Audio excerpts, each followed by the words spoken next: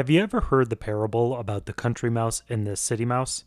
It's a story that they tell kids a lot, kind of one of those the grass is not always greener on the other side kind of stories.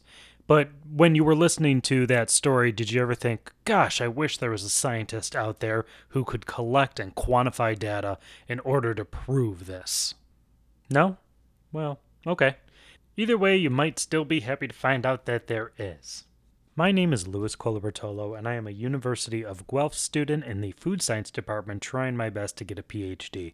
And when I'm procrastinating from doing so, I like to talk to other graduate students in programs currently or recently who have a whole bunch of information that they want to share about what they're learning. And this week, we're going to talk to the Squirrel Lady of Guelph. Has she given herself this nickname? Maybe, but she definitely deserves it. Alannah Grant studies stress in squirrels. Yeah, I'll repeat it. Stress in squirrels. Now, as a human, we experience a lot of stress from working that 9 to 5, and I guess maybe that's why they call it the rat race.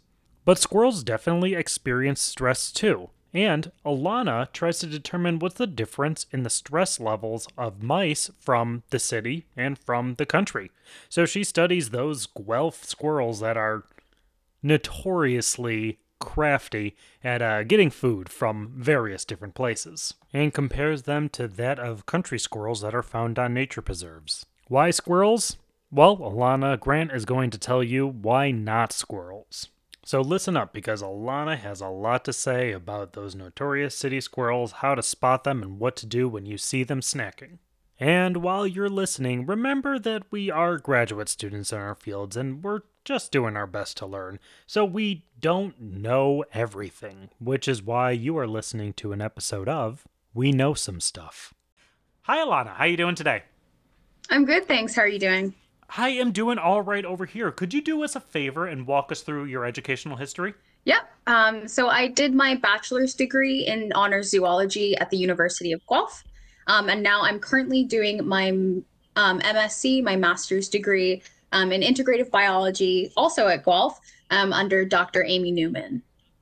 Oh, very interesting. Zoology. I don't know if I've ever met someone who's like actually got a degree in zoology before.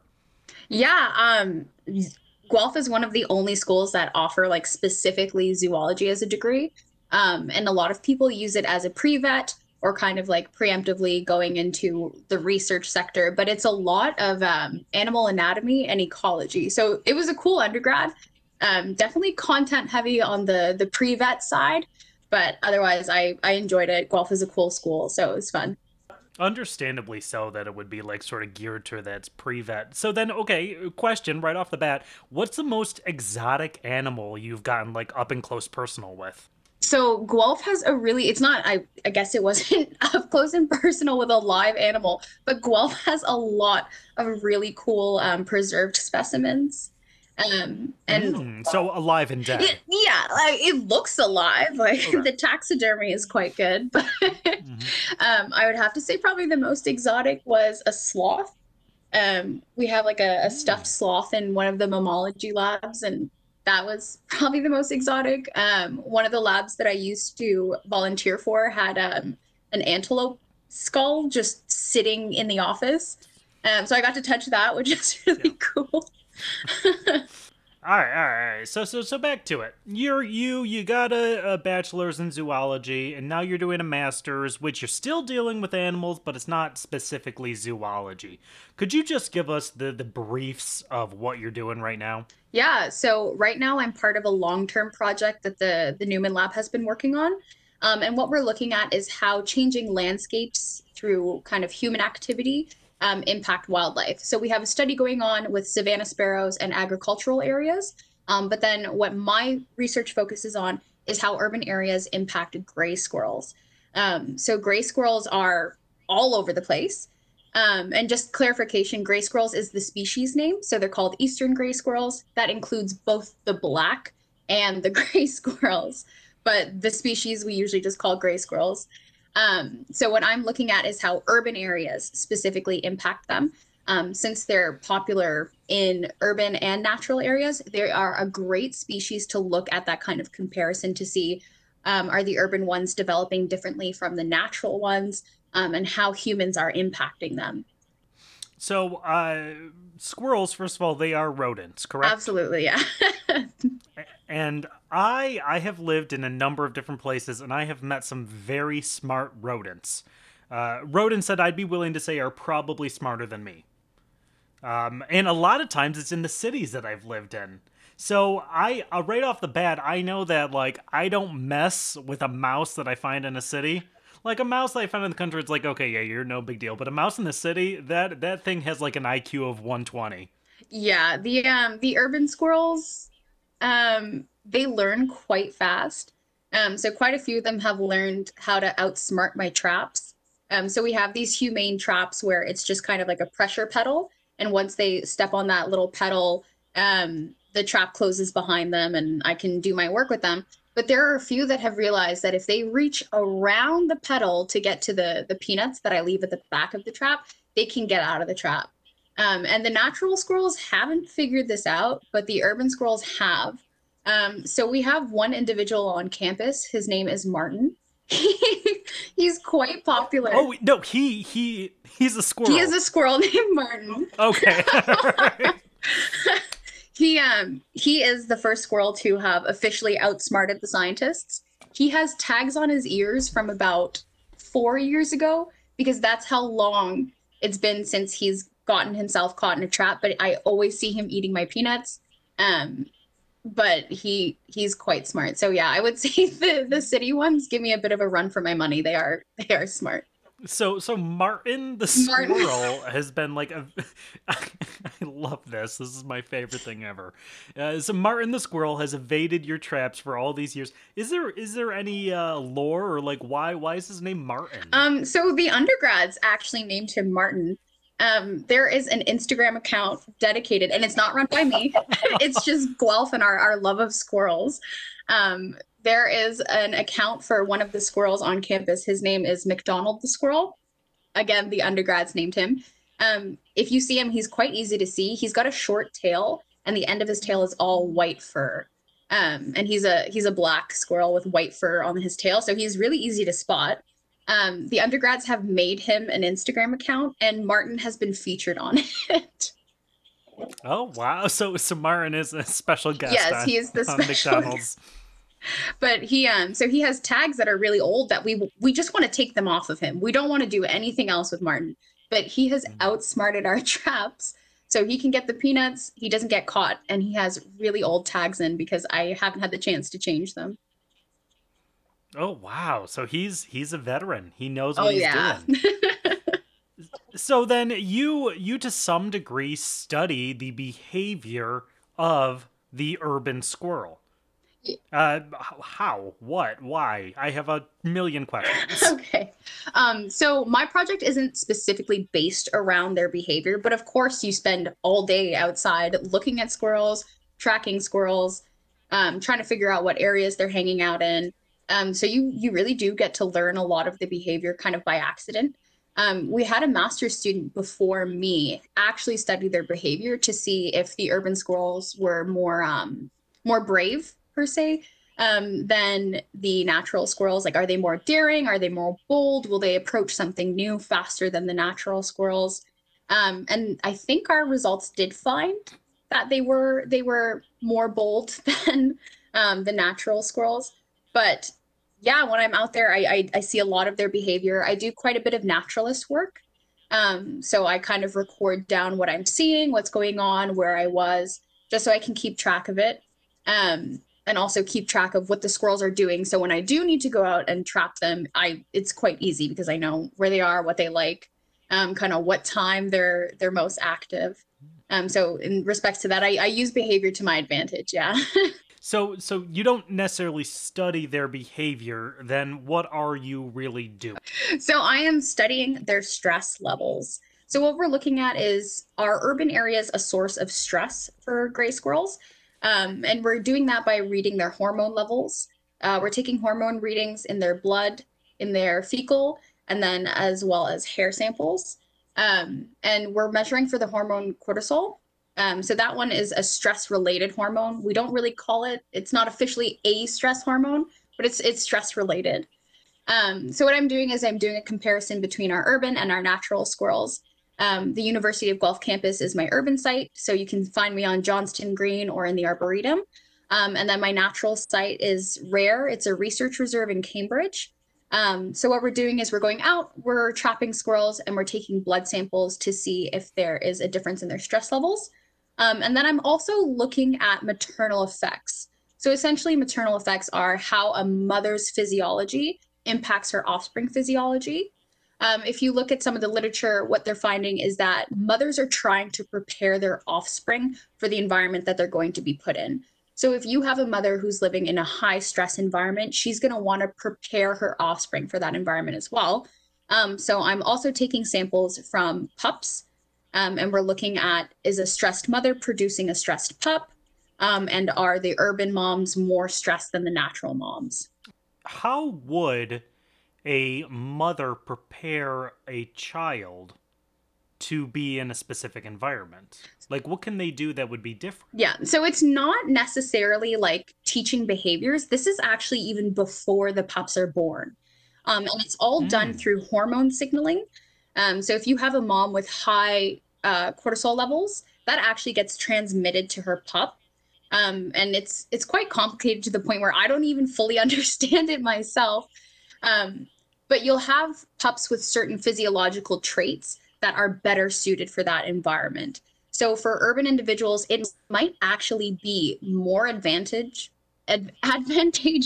sorry, for them to be high stress. If they're high alert, it increases their ability of survival. So with the mothers, you kind of get a jump start on this by you produce those hormones yourself. Your pup is exposed to it while they're still in the womb, and then they come out ready and rearing to go.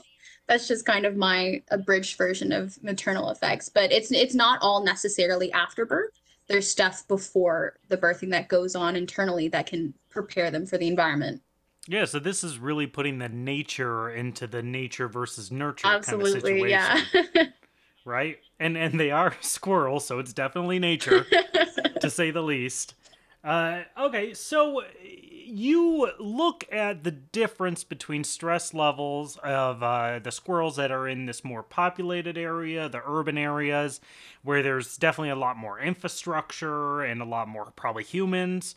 And then you look at the squirrels that are in the more rural, in the reserve in Cambridge. What are the main differences? So, from previous research, we are finding that the urban squirrels respond a little bit better to stress than the natural squirrels. So, what we're thinking is that they're more adapted to just high stress situations. So, when they are exposed to stress, it's like just another day in the park for them. Whereas the natural squirrels that don't have exposure to a lot of stressors, not a lot of sound, not a lot of human activity, I think for the most part, more of their stress is produced by predator interactions. So when those natural squirrels are exposed to stressful situations, we're seeing that their stress levels spike, um, a, like a bit more so than the urban squirrels. So this spike in stress, does that then I don't know, maybe like affect how they respond to the stress? Absolutely. So we're using the stress hormones that we're measuring. So cortisol and just general glucocorticoids is another kind of stress indicating group of hormones that we use. So glucocorticoids, once they are in an individual system, they actually cue different physical responses. So increased heart rate. If you're a person, you might sweat if you have increased glucocorticoids. And just it really initiates that flight or fight um, response when you have that spike in stress. So physiologically, there might be differences. So an increased heart rate, I'm trying to think of things that happen to squirrels. I'm so sorry. Yeah, do squirrels sweat? I mean, honestly, that's all I was thinking. Do squirrels sweat? No, No, no. they don't. But Do they like bite their nails? Do they?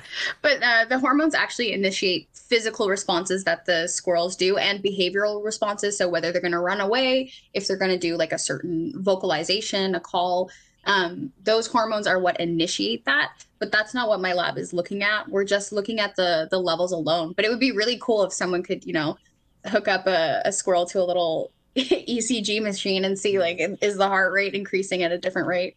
All right. Yeah, yeah. No, that would be very interesting. We could learn a lot about squirrel behavior that way, which is seems like such a strange thing to do. All right. So you look and you saw there's this difference between the rural and the urban squirrel. What kind of things really cause that difference to be? Do you know if it's a factor of like the interaction with humans, the decreased interaction with like specific prey? Because I imagine there's not a lot of hawks in Guelph, but there's probably a lot more hawks in like Cambridge. Yeah, so up until this point, my lab has only kind of looked at the like we've looked at it. So we specialize in a type of science called ecophysiology, where it's a mix between ecology and physiology. And so far, this project, we've looked at a lot of the physiological aspects. So looking at those stress levels in the blood. We've also looked at kind of like the rates of diseases, anything like that. But with this project, we've added kind of another factor where we're looking at the natural and non-natural aspects of each habitat to produce kind of like a habitat profile.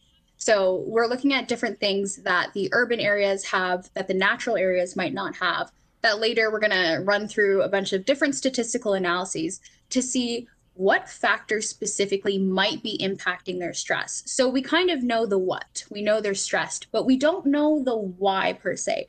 You can say, oh, urban areas, but what specifically about urban areas is causing it? So with my project, what we're looking at is distance from roads. We're also looking at the number of different kind of food sources that the urban squirrels have that the natural squirrels might not have, as well as photo period, canopy coverage. So how many trees are in the area? How much coverage are the squirrels getting? As well as the canopy coverage of specifically where they're nesting. So with all this information, we're hoping to build a profile for each habitat. So if we are seeing those physiological differences, we're kind of able to pinpoint what's causing it, what might alleviate human interactions on squirrels. Um, and so far, it's looking quite interesting. I'm working on the canopy stuff right now. I've gone out and I've taken recordings of anthropogenic sound. So every time I go out and I trap squirrels, I bring a decibel reader with me. And I just take readings every hour of the maximum and the minimum sound level. And just looking at the raw numbers alone, the amount of sound on Johnston Green specifically is like outrageously larger than they would be in the natural areas where you could hear a twig break anywhere. Oh wow! So yeah, and those sounds are coming from the cars that are going down Gordon, and you got like the people that are walking by, all of that interaction. A lot of dogs. There's probably not too many dogs in the Cambridge area.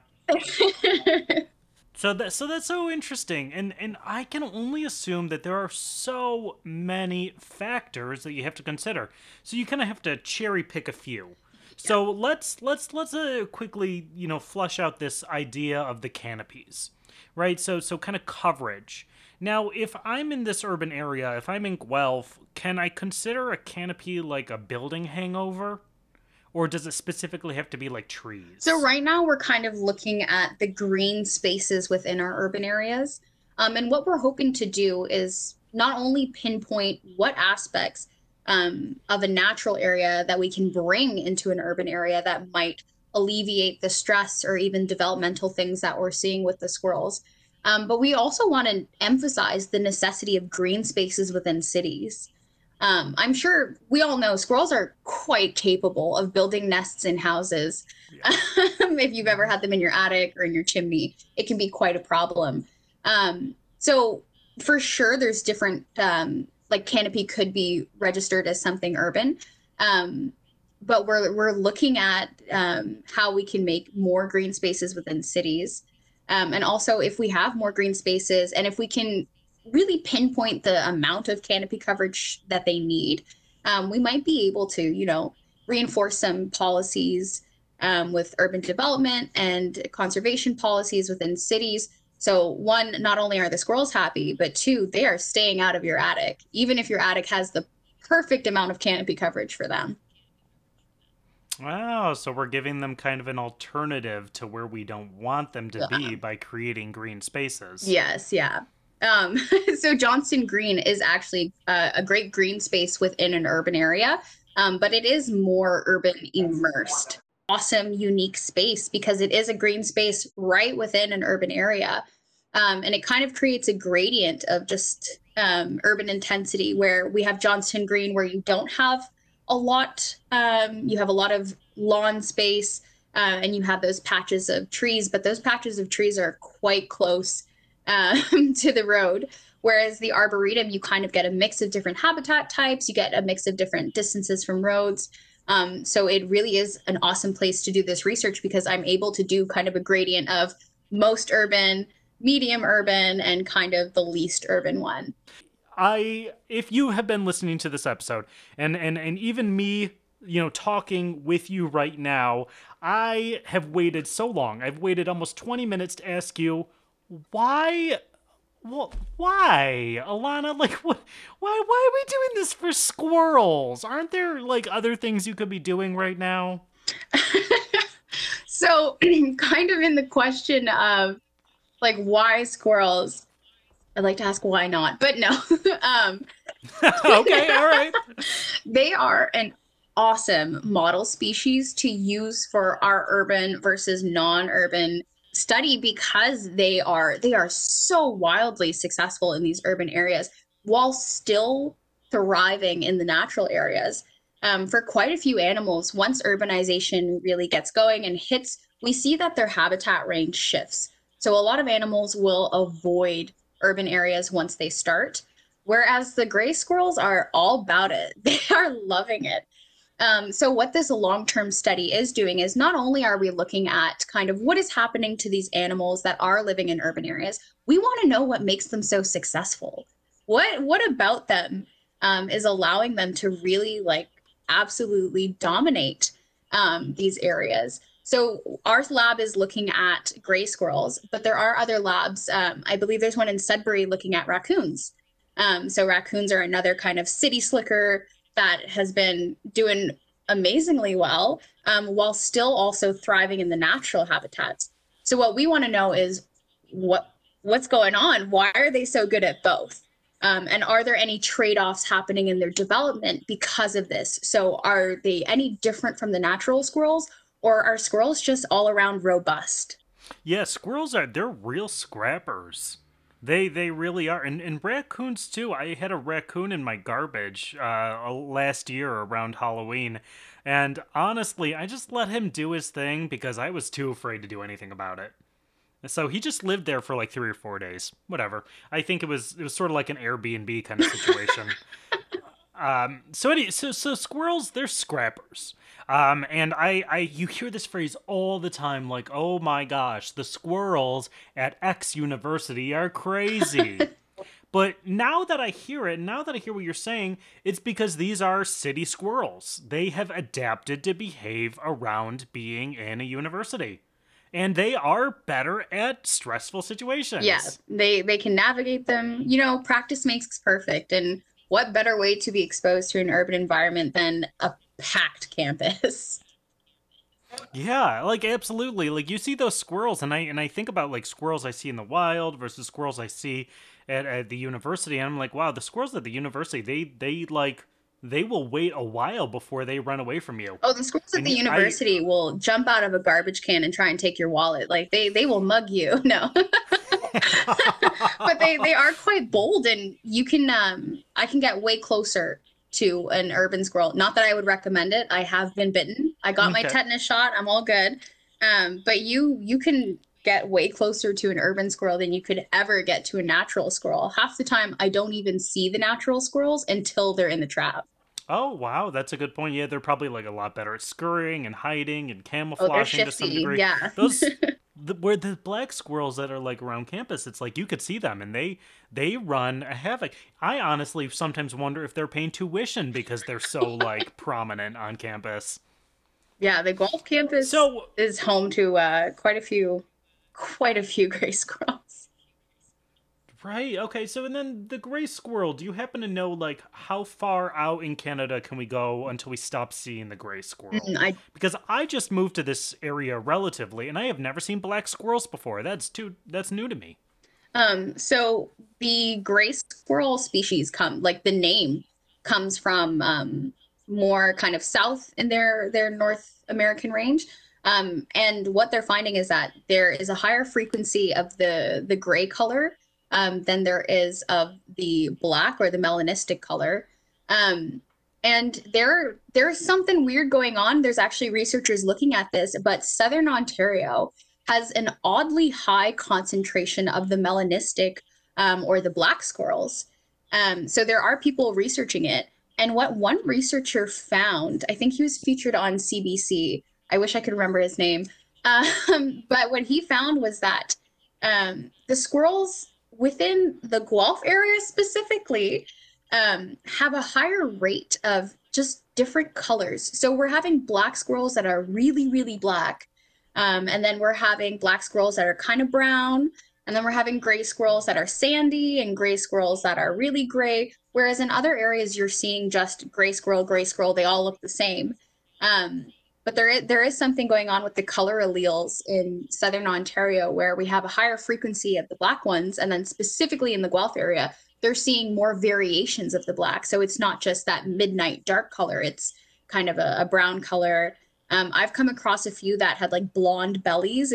They're quite strange, but I don't actually know where their range kind of cuts off in terms of habitat. But I know kind of the further south you go, the more you see the gray ones as the kind of dominant color. Oh, that's super interesting. So Guelph has like a little niche pocket of colorful Yeah. squirrels.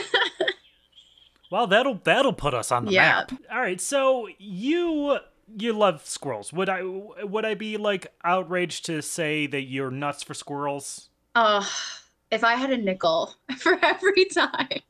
I know, and it was so bad, but it was so easy, Alana. You Sorry, can't you I'm can't pass up that apologizing. opportunity. You have to say I it. couldn't, and I don't even feel good about it. That's the thing. Like I said it, and I I use it myself. I always say you don't have to be nuts to study squirrels, but it helps. but it helps. All right. So you love or are nuts about squirrels so much so that your work doesn't stop in the lab. No, so I'm also running a citizen science initiative right now called CitySci. We have a website called citysci.org. And what we're doing is we are enlisting the help of our citizens in our own research. So previously, CitySci was used to track kind of the movements of our tagged squirrels. So where are they, what they're doing, and squirrels with diseases. So if you saw on the odd chance that someone saw like a rabid squirrel or maybe a squirrel missing some fur or with an infection, people were submitting those sightings and those observations on our website.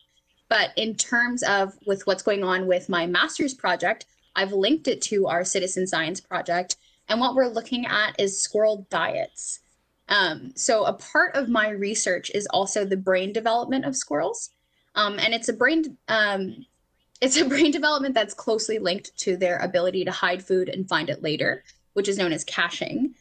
So, in terms of my caching side of research, I'm asking that people submit sightings of what we're calling snack sightings. So, squirrels eating. And what we're looking at is we're looking at the differences in the diets between our urban squirrels and our natural squirrels. So, are our urban squirrels caching food? Are they hiding nuts? Or are they relying on human provided food? So are they more frequently eating out of the garbage, out of bird feeders? If you've been on campus, I'm sure you have seen the odd squirrel hop out of a garbage can with a slice of pizza, like a wrapper. So City Sci is kind of a passion project of mine. I do really enjoy kind of interacting and talking with citizens about my work. When I'm out in the field, I often have people come up to me and ask me what I'm doing. So I was more than happy to kind of take over this project and link it to my stuff. So when people do approach me in the field, I can say, go look at my website. If you want to be a scientist too, If you're at home and it's COVID and you're bored and looking at your bird feeder, you can submit observations on my website. Okay, so this is citizen science in a nutshell. We are asking people to help us do this kind of work. So if you saw a squirrel and specifically you're looking for snack sightings in this case? Yes, yeah. I'm looking for squirrels eating or even hiding food. Okay, so if I see another pizza rat but squirrel version coming out of the garbage can, I want to go to this website and I want to make sure to be able to submit my findings. And this helps you. So could you explain why this helps you? So we are looking at the main physiological differences between our urban and our non-urban squirrels. And it also helps with our habitat profiles. So if we are seeing differences in their physiology, we want to know why. We don't want to just know that there are differences. We want to know why. So in terms of their caching behavior and the neurological function that is paired with that, if I'm finding a difference in that neurological development, I want to know why. I don't want to just know that there's a difference. If we're having squirrels that are caching less, it means that that neurological function might not even be useful to urban squirrels anymore. So if they are relying on human food and we are seeing a higher frequency of squirrels in urban areas eating human food rather than eating natural food, that might be able to explain the physiological differences we are seeing in their neurological development. So then this is kind of a broad question. I'm not sure if you have any answer to this one, but do you know if the reduction in human traffic on campus because of COVID has changed anything with these squirrels? So my research started last January, which was about 2 months before Mm-hmm. COVID hit. So any results that I'm going to get, we don't really have much to compare it to except other stress levels. But in terms of the neurological development that I'm looking at, we have no comparison of COVID and non-COVID. So I'm hoping it doesn't change too much because I wouldn't like to say like, oh, our urban squirrels are doing this and it's only because of COVID. But a lot of people have speculated that without the amount of garbage that the students produce, Mm-hmm. the squirrels might have to have shifted their diet to something else if they were relying on human food mainly before. Yeah, that's a fascinating kind of strange avenue that is kind of unfolding Yeah. ahead of And us. the funny thing is we're starting to think that my natural squirrels might be exposed to more humans because everyone's at home. People are going for walks, going for Oh. hikes. So we're thinking, oh, maybe there's going to be a shift in human activity and where it's focusing on. Yeah, there have been like I've seen some numbers on it. There have been like a ridiculous increase in nature-based leisure activities in these areas, which I guess is great for the parks and everything as far as, getting traffic in there. But that is an interesting thought. How is it affecting the wildlife? Yeah, and that's the beauty of a long-term study. So when I'm done my master's work here, hopefully there's someone who's also nuts about squirrels and continues my work and does kind of a similar project in non-COVID conditions to see is there a difference? Oh, yeah, so that's fascinating. So could you briefly touch on this idea of a long-term project? You are not just this one person doing this one squirrel thing. There is a team of people, and this expands multiple years. Do you have any idea of some of the other projects that are happening simultaneously? Yep. So right now our lab is quite small. We are growing though. So right now the Gray Squirrel project has kind of been like a successional project, whereas we don't have a lot of people doing simultaneous. So the student before me, we all kind of focus on the same common theme of human modified landscapes. So we've all kind of looked at urban versus natural squirrels. We've all looked at their stress. But we've all kind of had like an extra special tidbit that we were also looking at to kind of build our knowledge on these systems. So the student before me looked at stress between urban and natural habitats, but she also looked at the changes in behavior between our urban and our natural squirrels. And she was a student that looked at how bold are these squirrels when they're confronted with something new, when they're confronted with a stress. Do they react kind of aggressively? Do they react passively? Do they run away? And then she paired that with the stress study as well. And the student before her looked at the stress levels and microbiome, so kind of what microorganisms are living in the gut and the mouths of the squirrels, as well as the stress comparison He looked at that, and I want to say he looked at one more thing that I am neglecting to remember, but it is a long-term study. So, and what he found with the microbiomes is that there is a difference between the microbiomes of the urban squirrels and the natural squirrels. And we tried to link it to stress because stress can impact your microbiome. But again, the microbiome is so big and affected. It's affected by so many things. It's affected by diet. It's affected by the individuals around you. It can be affected by your parents. So it's quite hard to pinpoint that, but it was super cool to see that there are actual kind of like tangible differences in the microbiome between them. And that's the beauty of the long-term study. We're all kind of sticking around the same theme, but we're all adding on to it. So it's not just the same project over and over again. It's growing. And we're hoping to get this study system up to a level where we do have students simultaneously studying different things. But right now we are quite small. So we're doing this successional, and the person who does the project is always known as like the squirrel person of Guelph. Yeah. So you right now you are getting the squirrel woman of Right Guelph now, I title. am, yeah, I'm the squirrel girl, as people call me. The squirrel. Oh, that's adorable. Yeah, so that's my title right now, and I'm hoping to be able to pass on my knowledge to whatever student comes after me, to keep this going. So it can be maybe, in 30 years, we'll have answers to some of the things that we're seeing right now. All right, so then a couple quick rapid fire squirrel based All right. questions for you. All right, so what is a squirrel's favorite food? Ooh. Oh, I guess it really depends on the squirrels. What I use in my traps to bait them is slow roasted peanuts. They sm Slow. They don't like the they don't fast like the roasted fast pizza. roast, and they like unsalted. They're watching their sodium. Um, Of but course, high blood they pressure is an are issue. super smelly. And anything that like smells a lot, the squirrels would be attracted to. One funny quirk that we found with the urban squirrels is that if they're having a day where they're not really attracted to the peanuts, they love animal crackers. They love Oh, that's animal cute. crackers and vanilla. They love the smell of vanilla. Whereas the natural squirrels don't know too much about sweets. The urban squirrels are big fans of animal crackers. So I'll say either peanuts or animal crackers are their favorite food. That's like kind of the cutest thing ever, and it kind of like It's really hurts. cute, but it's a little disturbing Like when I you see them eat them head first. And you're like, okay. Oh, yeah, I imagine it would be. Gosh, it's a cannibalism to some degree. It's terrifying. Almost. It's okay when we do it, but I don't know about when squirrels do it. Hmm. All right, so then, what is your favorite colored squirrel? Which ones do you find cutest? I like the gray squirrels with the white bellies. There's something they're so cute. Hmm. All right, then, squirrel or mouse? In a fight? Well, yes. Now I want to know in a fight, but I was going to ask preference, but I want to know fight. That's the answer I want to know. In terms of preference, I'm absolutely biased towards squirrels. And in terms of a fight, I've met some pretty scrappy squirrels. So I would put my money on the squirrel. And I think like I would much rather see a squirrel. Like if I see a mouse, it's like but if I see a squirrel, it's cute. And I think a lot of people probably have a similar reaction to squirrels. Okay, and then final question.